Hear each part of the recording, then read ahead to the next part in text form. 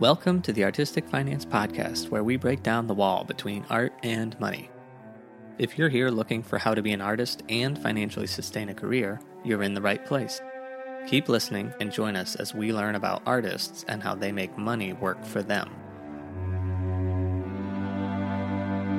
Hello everyone, this is your host, Ethan Steinel, here for episode 51. Thank you for joining us today, and a special thank you to my Patreon patrons who join us every week.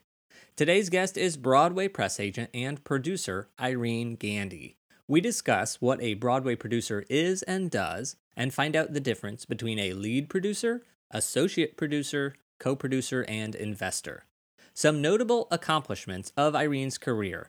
She is the only Black female member of the Association of Theatrical Press Agents and Managers on Broadway. She is a Tony Award-winning producer. She has worked on more than 100 Broadway shows. She produced Lady Day at Emerson Bar and Grill, starring Audra McDonald, and in 2008, she became the first female press agent to get a Sardi's caricature. And on top of this all, she launched the Irene Gandy Fur Collection, which was featured in Vogue magazine. For a full bio, visit our show notes or website, artisticfinance.com. Before we get to the interview, a reminder that the Artistic Finance 6K, our live episode, will be airing May 5th, 8 p.m. Eastern Time. We'll be investing $6,000 of real money. If you want to participate or help fund some of this $6,000, become a patron of the show. That will give you access to our poll to decide what investments we will be purchasing, and you can suggest new ones if you don't like any of my choices. If you become a patron by May 5th, you can join at the $3 level before it goes away, and that gets you access to a podcast feed with early releases and extended interviews. And remember, on May 5th, we are slowing down the podcast to release every other week. But if we get 50 patrons by May 5th, I will continue to release weekly interviews.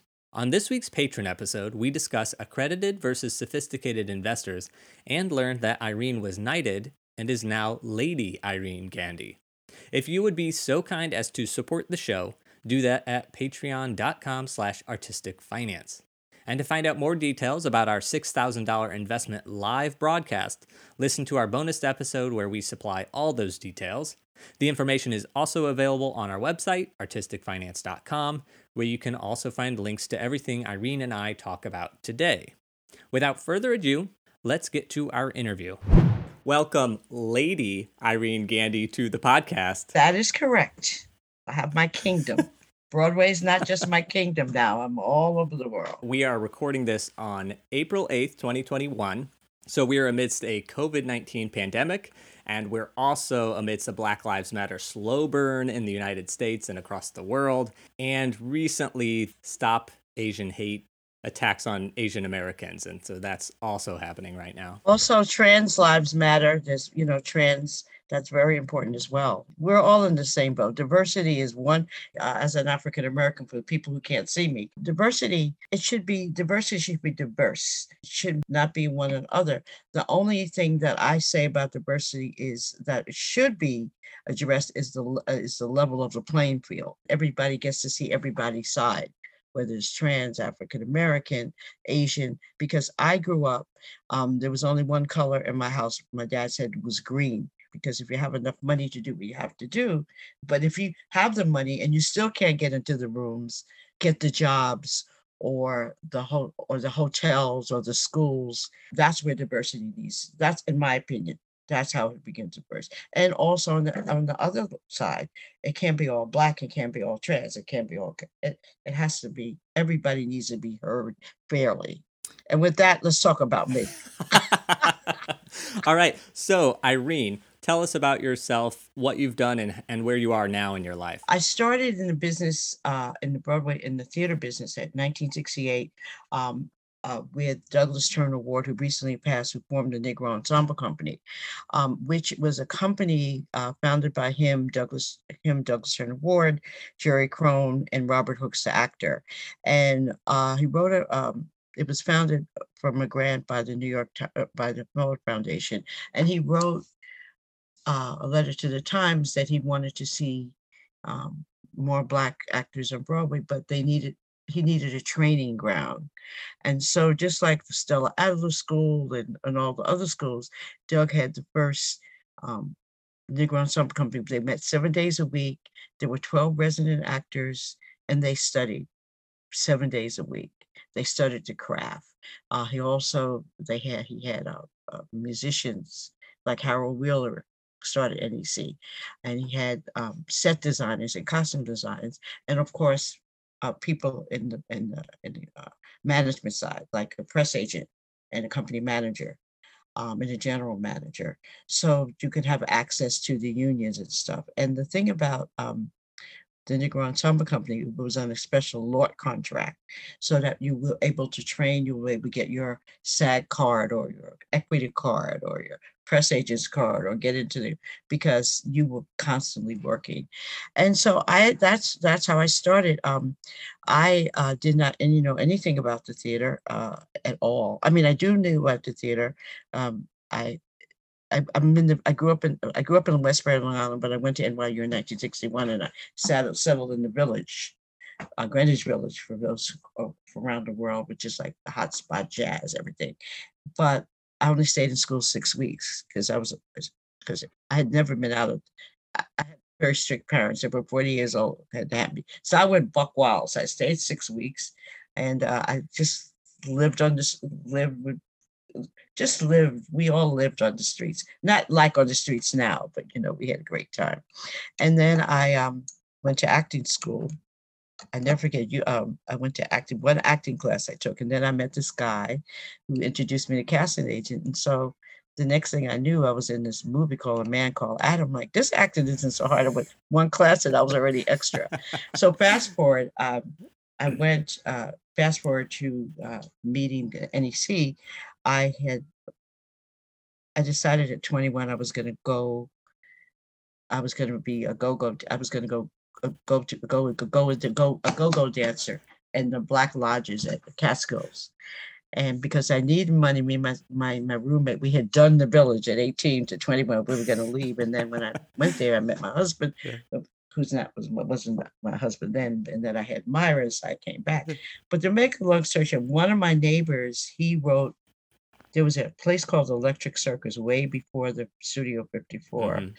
And they were like the really big disco for the East Side. And then he wrote children's stories, children's plays for the matinees. They opened up in matinees. And his owl was missing. So he came down to me and he said, "Oh, I understand you have acting experience. Could you come play the owl?" I said, "Oh, yeah, of course." I was 2 years. My daughter was 2 years. We went over there. And I ran into one of the guys I graduated from high school with, who his lover at the time was the general manager of Electric Circus. And we caught up, and he said, "Oh, I'm working for the Negro Ensemble Company. We started this company." He told me about it. He said, "But no one wants to be a press agent, no person of color." And he said, I'm at my wit's end, because, we got this money. We want to train people of color, but nobody wants to press agent, because it's a time in the 70s and 60s, Black exploitation films, everyone wants to be actor, Mm-hmm. And I said, "Oh, I'll go up to save your face." I mean, this is how it really happened. I'll say, "I'll go up. I don't know anything about it, but if you have to hire a white person, I'll go up first, and then at least you tried. At least you just the last day." So I went up.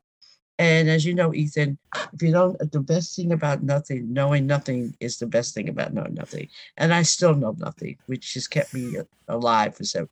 So I went up, and I and the press agent was in the Sardi's building, which is so ironic. Mm-hmm.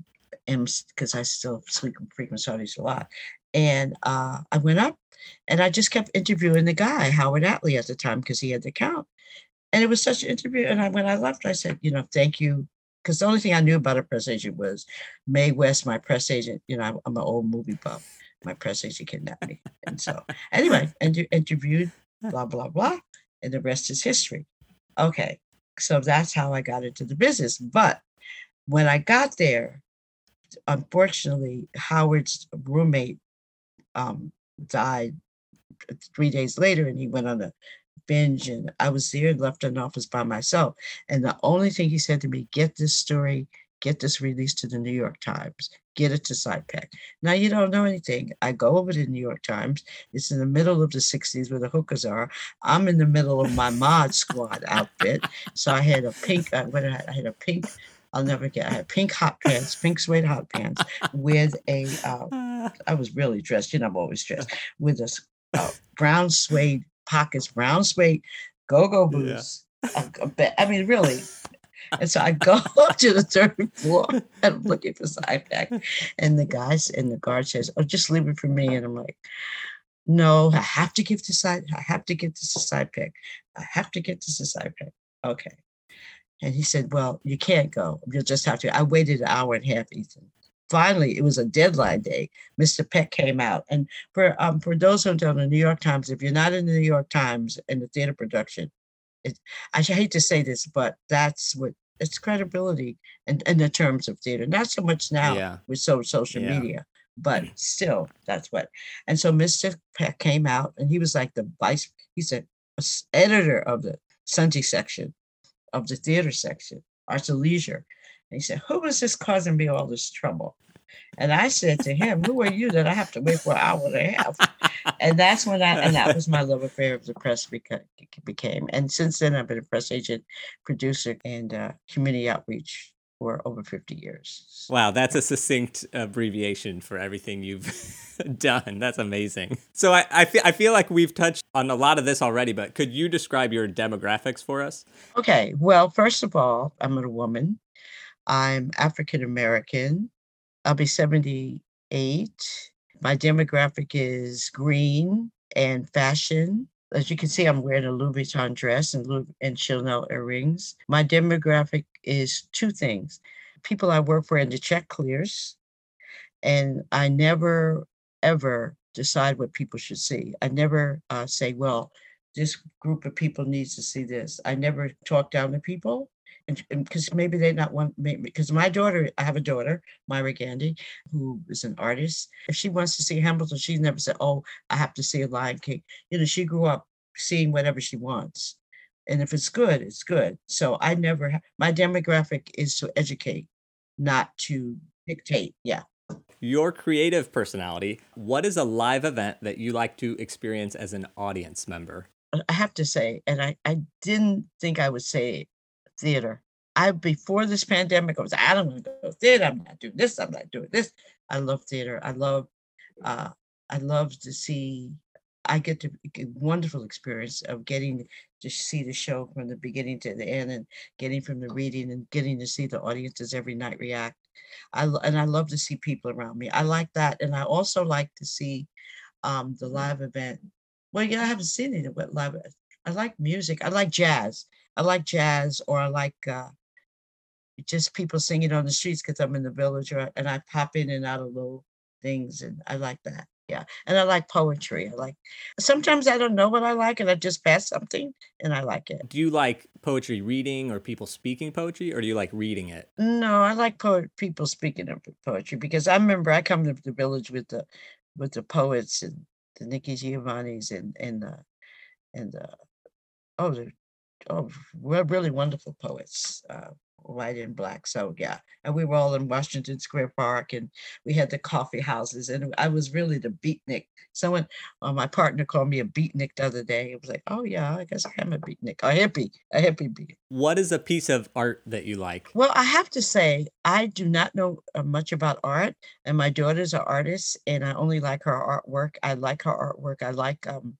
I don't like Picasso because I don't understand that. I like things with colors. As an African American artist, I like Romar Bearden. I only like that art makes me feel good because I'm not that kind of person that's like, oh, I'm an artist. Because even when my daughter's name is Myra, when she started art, when I gave art shows for her, I'm not giving, finance. I'm not giving.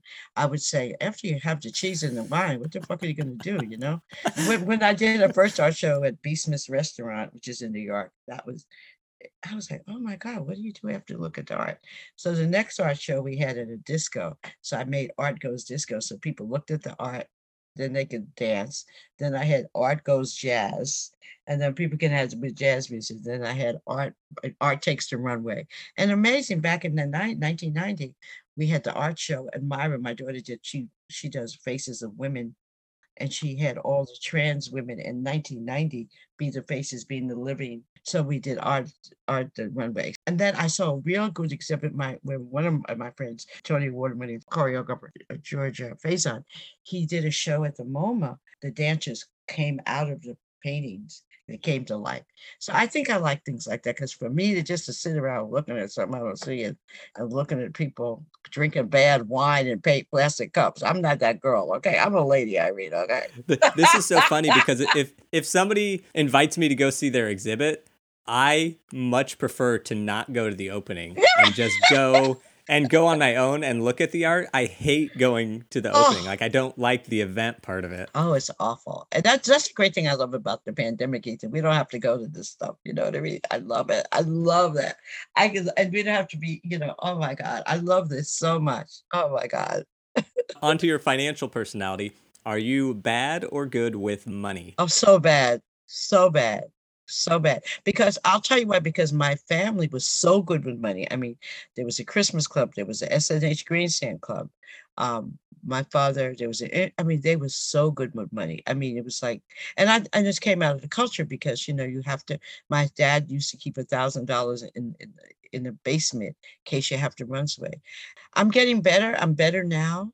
But you can't take it with you, And I think also too, in the early days when I first started in Negro Ensemble Company, there was always board of directors, and I got to see how the wealthy people lived who never carried money, and I found out if you're white, not white, I mean WASP white, wealthy, because there's a difference between being rich and wealthy, and you have the name the Kennedys or the Carnegies or the Mellons ask behind you, you really never make it in everything you have going with you, and you're a white male, you never really make it in the business till you're 40. And I happened to work on one of the Kennedys. I did some community outreach, and I got to really see how people live. All of the schooling in the world, all of the stuff, it wouldn't take you to where you think you're going to go. You know what I mean? Again, it's about diversity. You can work hard, but if you don't have access to certain things, you're just like a spinning the wheel. I'm like, what the fuck, I learned I was with one of the late Kennedys who I'm not mentioning. I remember going into Cartier's with them. One of them, the salespeople just gave jewelry. I'm like, don't you have to pay for it? No, they never had to pay for it. They never. I'm not just saying that. I mean, not just them. I mean, what have I experienced? You could always sign a check. What you need to know, Ethan, if you go into a major restaurant, really nice restaurant, and that's high class, you can always sign a check. And they would never question you because they don't know if you have a house account. So those are the things I learned, which I said, oh shit. I'm like, just do what I gotta do. I'm thinking about putting this to a test and going to a really nice restaurant and signing. Yeah, you can. Yeah. Or maybe I'll do a little research and find out where some wealthy people have their accounts. I have a house accounts all over, and I'm not wealthy. Privileges is called privilege, and maybe that's the word I need to use. So now I'm going to shift us into the Broadway producers versus investors discussion. I think you're perfect to have this conversation because you've done a lot, actor. And I have to say, I worked with Jeffrey Richards for over four decades. We've been together like 37 years, and he was a press agent first, and he's now one of the most prolific producers. He has we have Tony Awards in everything. From Glengarry Glen Ross, we have Tony Awards in every genre musical. Yeah. Yesterday, I saw the cover of the Hollywood Reporter. Oh, about Scott. Yeah. I love Scott. I love Scott Rudin. You have to accept people for who they are. But if you feel that way, but the fact that a big time producer can let you go into an office and learn from him. All of those people that they're talking that have spoke out on him, they all have great jobs. Think about that, Ethan. I read it this morning. I'm like, yeah, but where are you now? You're not in the street. You're heading this one. And that's how you learn. Because that's how we learned. When I started being a PR person, shows started at 8:30. That's how long ago. You had to hand deliver the press releases. There was no internet. We had a mimeograph machine. If it was raining, you had to take the umbrella out and take cabs for the critics so they could get back and write their feed. I I just think that, yeah, okay, then leave. And, I mean, yeah, it's so what? Yeah, I mean, this is a business. It's called show business, not show play. But I mean, I'm a fan of Scott Rudin. I'm sorry. And I know I'm a fan of anybody that's honest and real and authentic. People don't like me because of the way I talk. The people don't like me saying there's only one color, there's no black Broadway. But that's who I am, and I stand by it. I love that, because another thing is Elon Musk over at Tesla. He gets all this grief for all these things he says. Yeah. And it's like he has done more for renewable energy. Right. He has given more to charity Yes. than I will ever even dream of doing. What he also has done, the people that has worked under him have been gone on, because once you say you work for us, or you have worked with Scott Rudin or Elon Musk or anybody else that people are complaining about, because you're going to have contacts that you will never get to. Because if you can say, oh, I used to work with Scott Rudin, or, oh, remember me, I worked with Scott Rudin, blah, blah, blah, blah. Remember, yeah. I mean, it's going to open doors. I mean, it's a name that's right. You see what I'm saying? So, what is the difference between a producer and an investor? And specifically on Broadway is what I'm talking about. Okay, yeah, that's all I know. Well, here's the thing. The role of the producer, I have to say this gingerly, the role of the producer from the time I've come to now, the producer is the person who has the money, who takes responsibility for the whole money. An investor is a person who invests in the show, and they don't like to be called investors anymore. They like to be called producers, but in fact, they really are investors. They invest their money in the show. But if the show closes, are they willing to pay for the bond and everything else? Because the producer and for the union, we have to pay a bond. In case the show closes, we have to pay a bond. We have to you have to have all that money. You have to be responsible for all the actors. So that's the role of producer. That's the lead producer. And I answered your question. Just because I don't know about the bond. I mean, I understand the concept of the bond, but can you just explain that a little bit? Yeah, everybody on Broadway have to be in a union. And because shows can open, you can work on a show for 5 years and come to Broadway, close in one night. And so in order to protect the actors and the stagehands unions and everybody else, you have to put up hundreds of thousands of dollars of bond to secure what the finance of the show is. You have to put up, like, I think 20%, or I might be wrong, a large percentage of the show's budget. If the show is budgeted at $4 million, you have to put up the bond close to that. You know what I mean? For the weekly expenses, yeah. And the bond is, so if the show closes, everybody still gets paid out for 4 weeks or something like that? Yeah, it covers the 2 weeks, 2 weeks or whatever, yeah. That's the role of producer. And the role of investor, you invest in the production and you get paid, and you get your money, that's what that is. Yeah, I thought producers didn't necessarily have to bring money to the table. Is that true, or is that not true? Do they all bring in money? Let's just put it this way. It's like that beautiful shirt you're wearing. If you see it out of the store window, you go into the store and say, oh, I would like that shirt. I'm going to wear this shirt.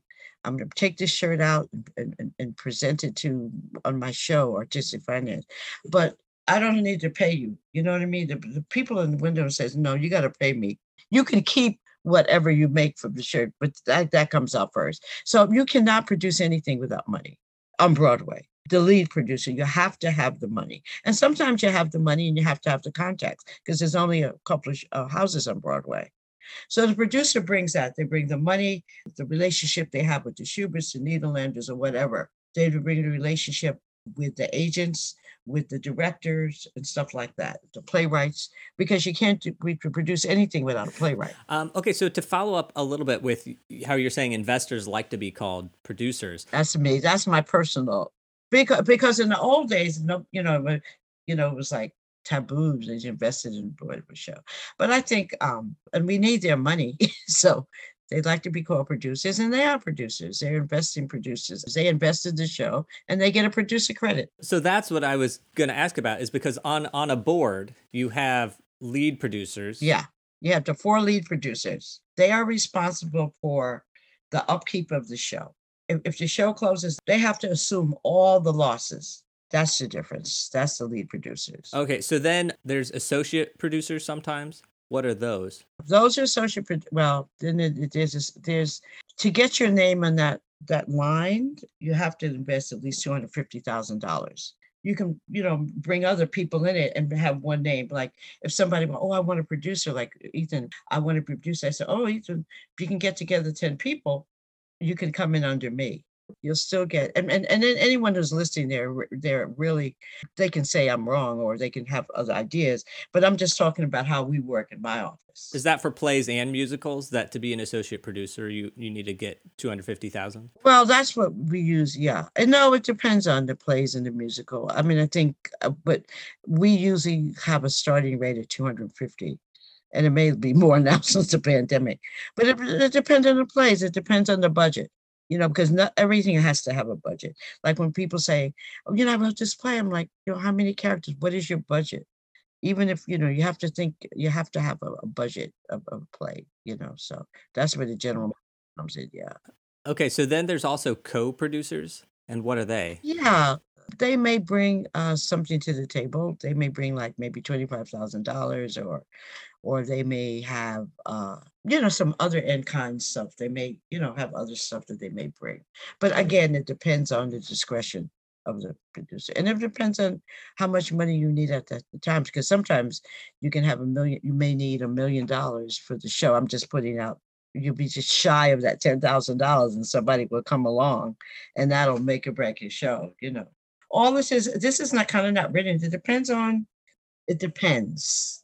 I'm going to just try to summarize it just so I sort of understand the structure, and correct me if I'm wrong. So at the bottom of the producer totem pole is the co-producers who could bring 25,000-ish maybe, and or some other assets. Yeah, I'm just throwing out $25,000 because that's usually, the lowest. Yeah. And then if you move up bringing more money, you're an associate producer. Yes. And then if you bring any more than that, you can be a lead producer. But you also have to sort of be involved. You can't be a lead. Yeah, you're not going to be a lead, but you can be on that line. Okay. Yeah, you could be a lead producer. It depends. And it depends on relationships as well. And is there only 4 lead producers for every show? Yeah, because it's attorney general. I think it's something about the attorney general. You only can have 4 lead producers and then the other producers on the line. Of the 4 lead producers, say it was Scott Rudin and 3 others, he might be the real lead producer who's calling all the shots. Right. The other 3 have just brought amounts of money, or a lot of people with Yes, thank you. Yes, he's a real lead producer. And they have relationships with Scott or Jeffrey. You know what I mean? They produced before with them, and you can count on their money. Because one thing that people, and I think that I'm going to jump from discussion. This is a racket. This is a crapshoot producing. You got to know how to lose money. If you're not able to lose money, you can't be in this business, because you're dependent on the whims of, you never know what's going to work. You think you know what's going to work.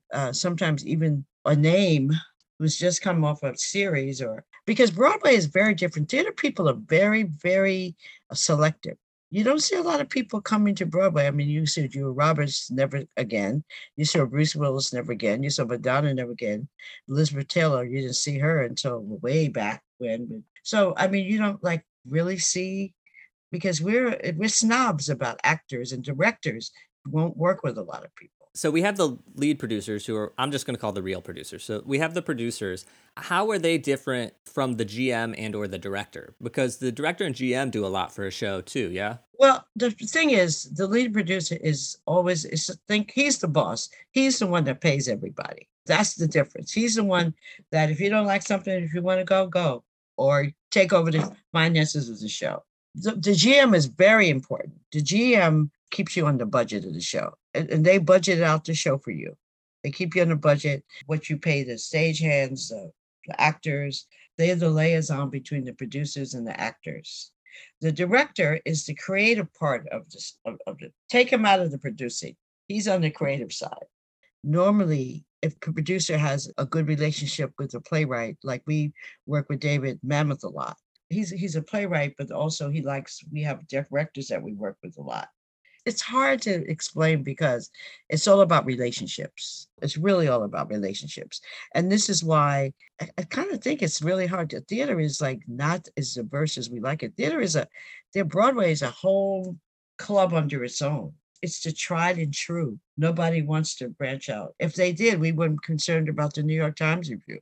You can get a whole bunch of great reviews, but if the Times is not, you know what I mean? So it's all about tradition. Maybe that's the word I'm using. It's tradition. Tradition. So I have this question, but now I don't even know if this is a good question, which is, how can I become a Broadway producer? I wouldn't suggest it. I tell everybody, stay out of the R's. The first question I would ask you, and I'm turning the tables on you. Why do people want to be a Broadway producer? Do you want to see because the producer you think is like the old movies, I'm a producer? Because what happens is when we go into the advertising rooms, we have like all these producers say, well, I'm the producer, but you're really not doing 8 performances a week. You know what I mean? So if you really want to become a Broadway producer, I think that, you just have to, I don't know how you do that. I really don't, I really don't. I have to be honest. How do I become a skater? Would you ask a basketball player, how do I become MBM player? Or I don't know. Do it. Learn it. Learn it. So for example, for me, I would say, well, I know a bunch of playwrights, right? And some of their shows I really like, and I would love for them to get to Broadway. How do I do that? You would call me and say, look, Irene, that's what you do. Again, you call the people and say, look, you have a relationship with me now. And because you have to know somebody, it's all about knowing somebody. The world doesn't change.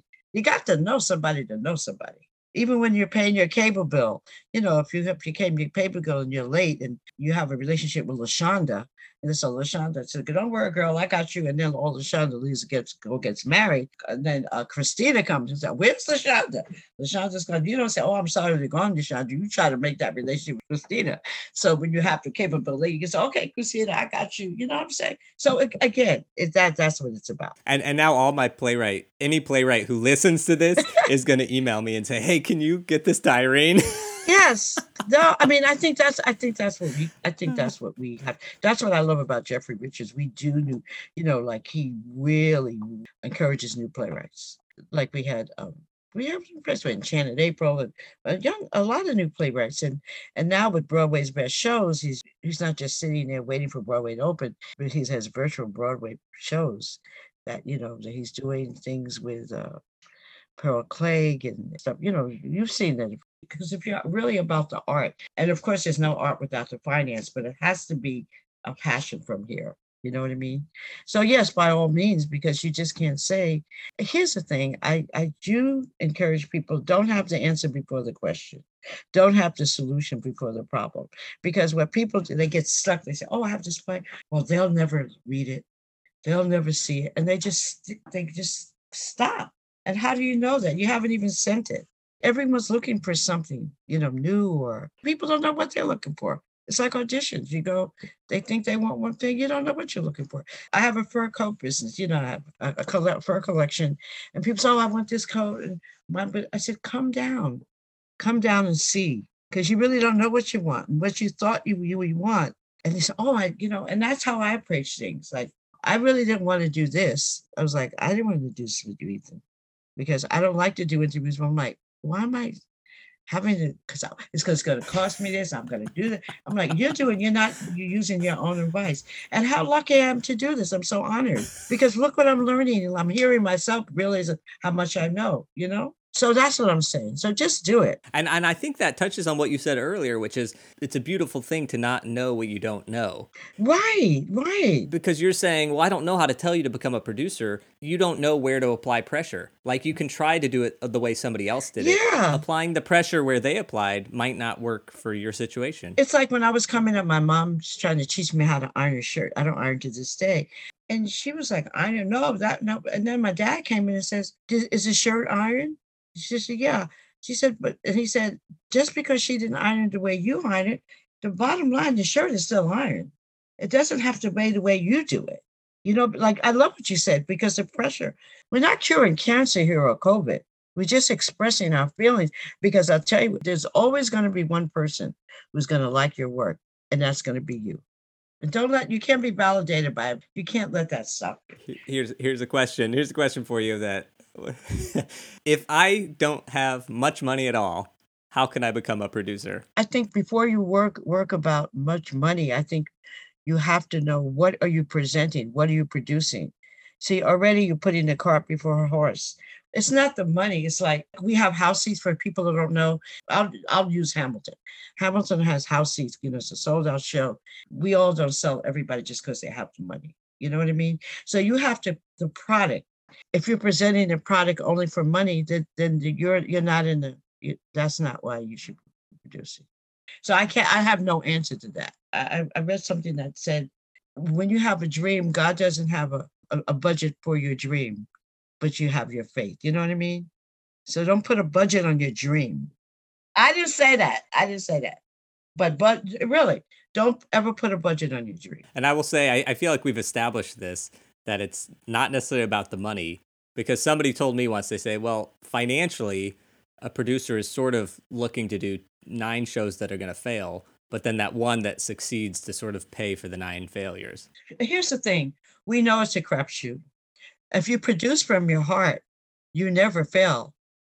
It's never failure. Just people didn't want to see it. But it doesn't, because the playwright is, it still has life. It still like, that's why these revivals keep going on. People keep saying, oh, nobody wants to see Who's Afraid of Virginia Woolf for the 10th time. Yeah, they do. Nobody wants to see The Glass Ramsey for the 10th time yeah, they do. And nobody wants to see Hamilton. Yeah, they do. It's like someone says, oh, Irene, you're a celebrity. I didn't realize that I was a celebrity, Ethan. I didn't realize it because fans make celebrities. People, we don't say, I can say, oh, I'm a celebrity.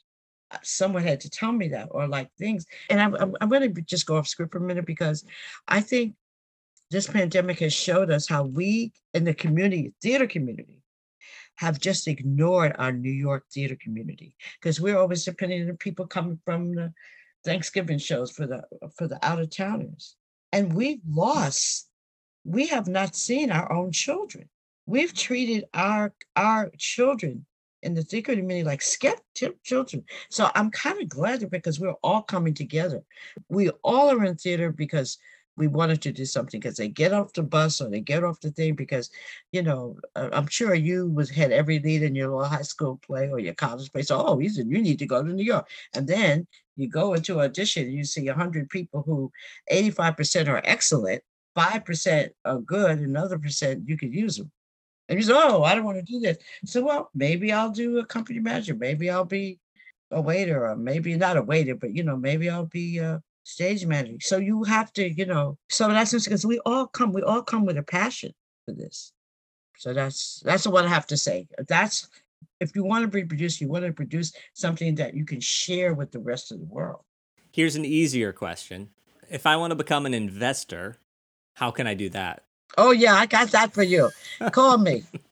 And okay. Also, if you want to become an investor, find a product that but you have to find a product that maybe that you maybe have discovered yourself, or maybe you want to call someone like me offline and say, would you give me an introduction to Jeffrey or Jeffrey Richards or something, it's like that, so, because I do that all the time. I say, oh, somebody wants to invest, I call Jeffrey, or we'll call somebody, you know what I'm saying?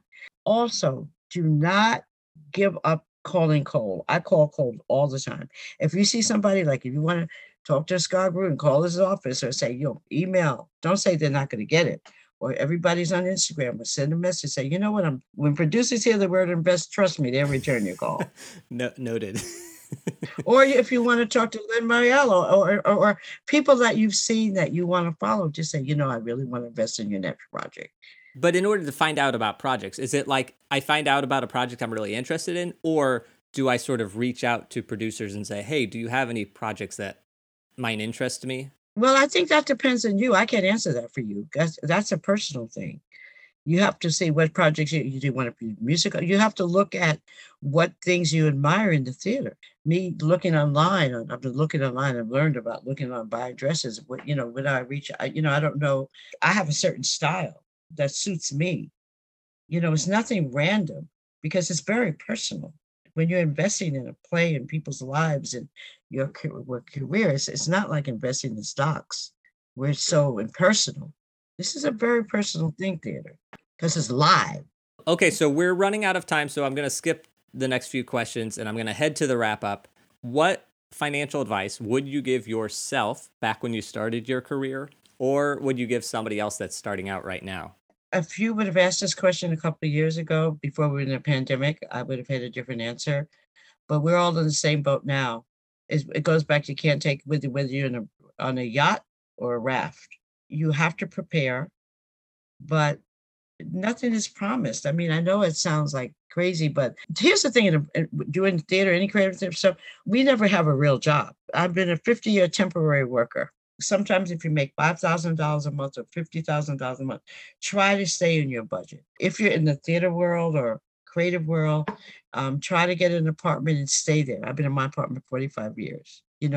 I have another apartment when the neighborhood was changing up in Harlem. Even 45 years ago, they might change management, so I would say live in the lifestyle that you are accustomed to, but not that you become accustomed to.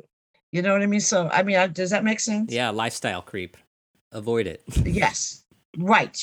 Because my life has not changed. I'm still in the apartment. I'm still getting my nail. I mean, my life has not changed. And also, I'm in a union. I have my Social Security. So invest in things like that. Have a savings account and just invest for old age, because there's nothing is promised to you. And I think we as theater people, we're handling this pandemic a lot better than most people have worked and have real jobs, I call them, because we're used to huffing it and hustling. Never use a hustle. And don't be afraid. Like, I remember one time Jeffrey and I, we were down to 2 shows about 10 years ago.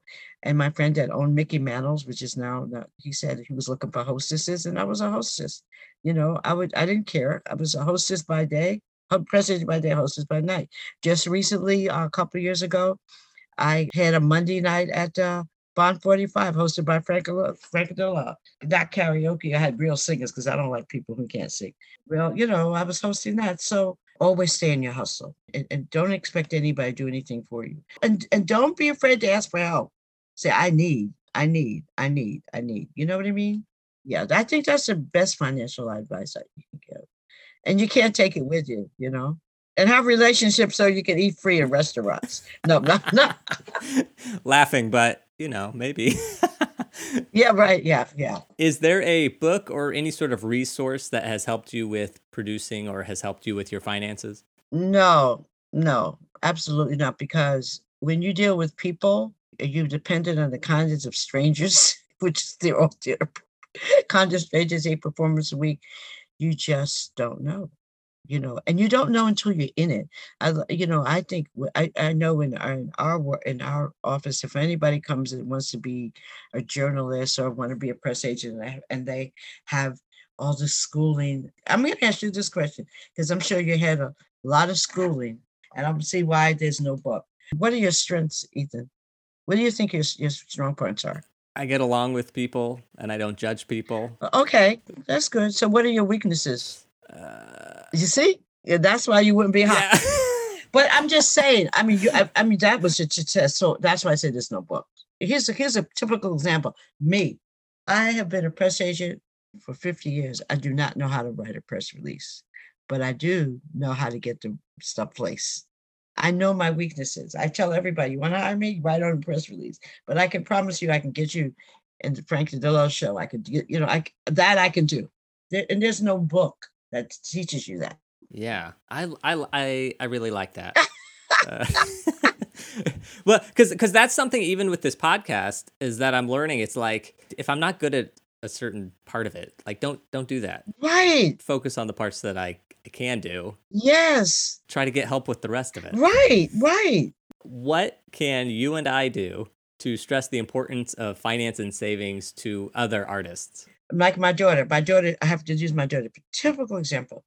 She would not, she loves a job. And now, but I would tell her, you either have to go do your art all the way or have a job all the way. You can't do it both. If you're in this arts, you have to go all the way.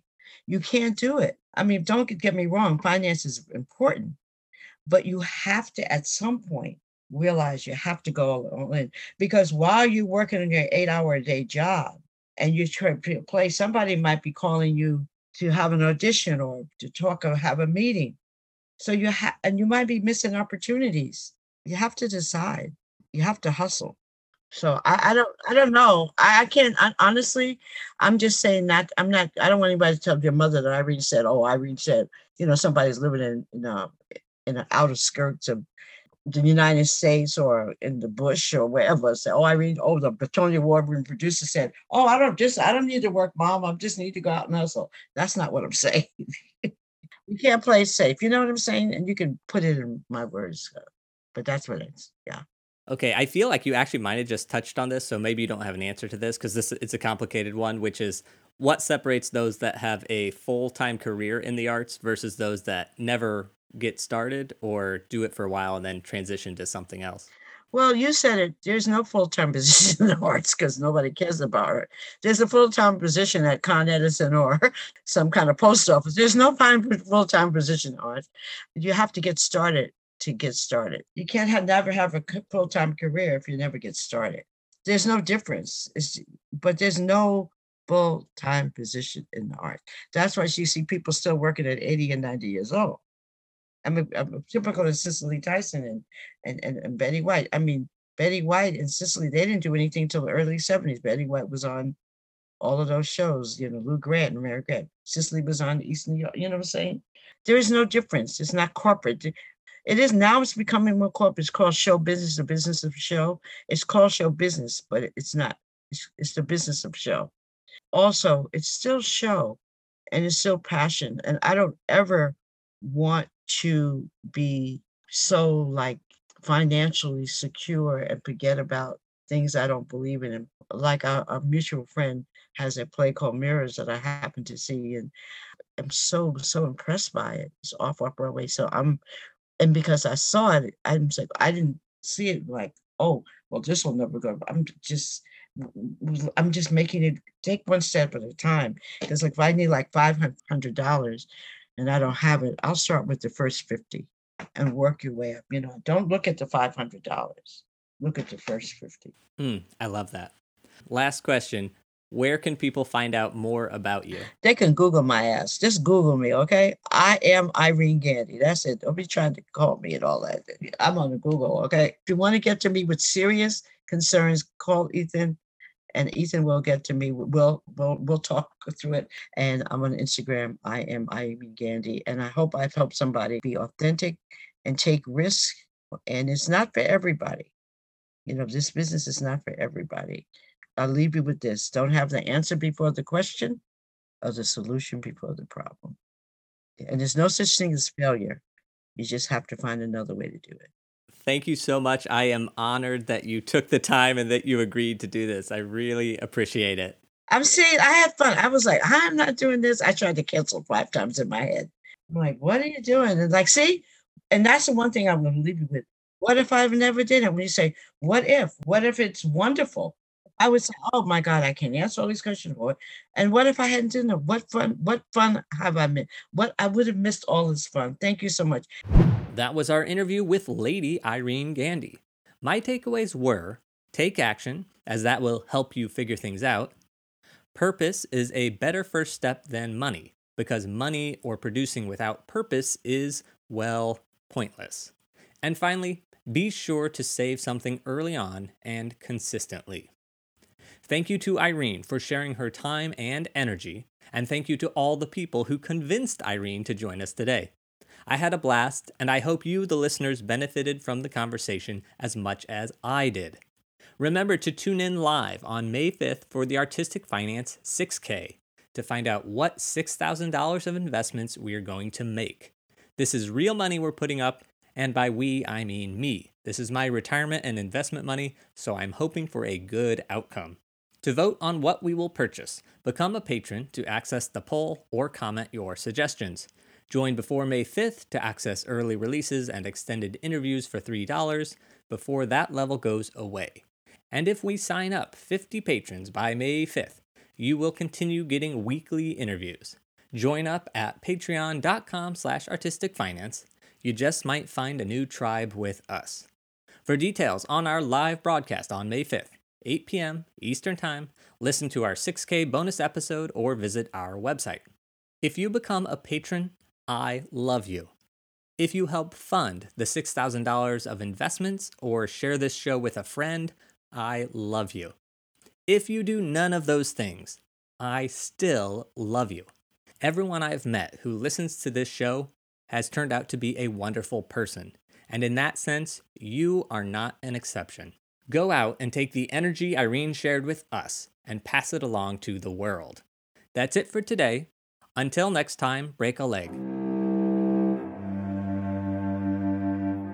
Thank you for listening to Artistic Finance. Find more information on our website, artisticfinance.com. Please subscribe to our podcast and please leave a rating and review. Artistic Finance is produced in New York City by Nicole and Ethan Steimel. Producing consultant Ann Nygren Doherty. Graphics and website by Josh Cutler. Music by Chong Liu.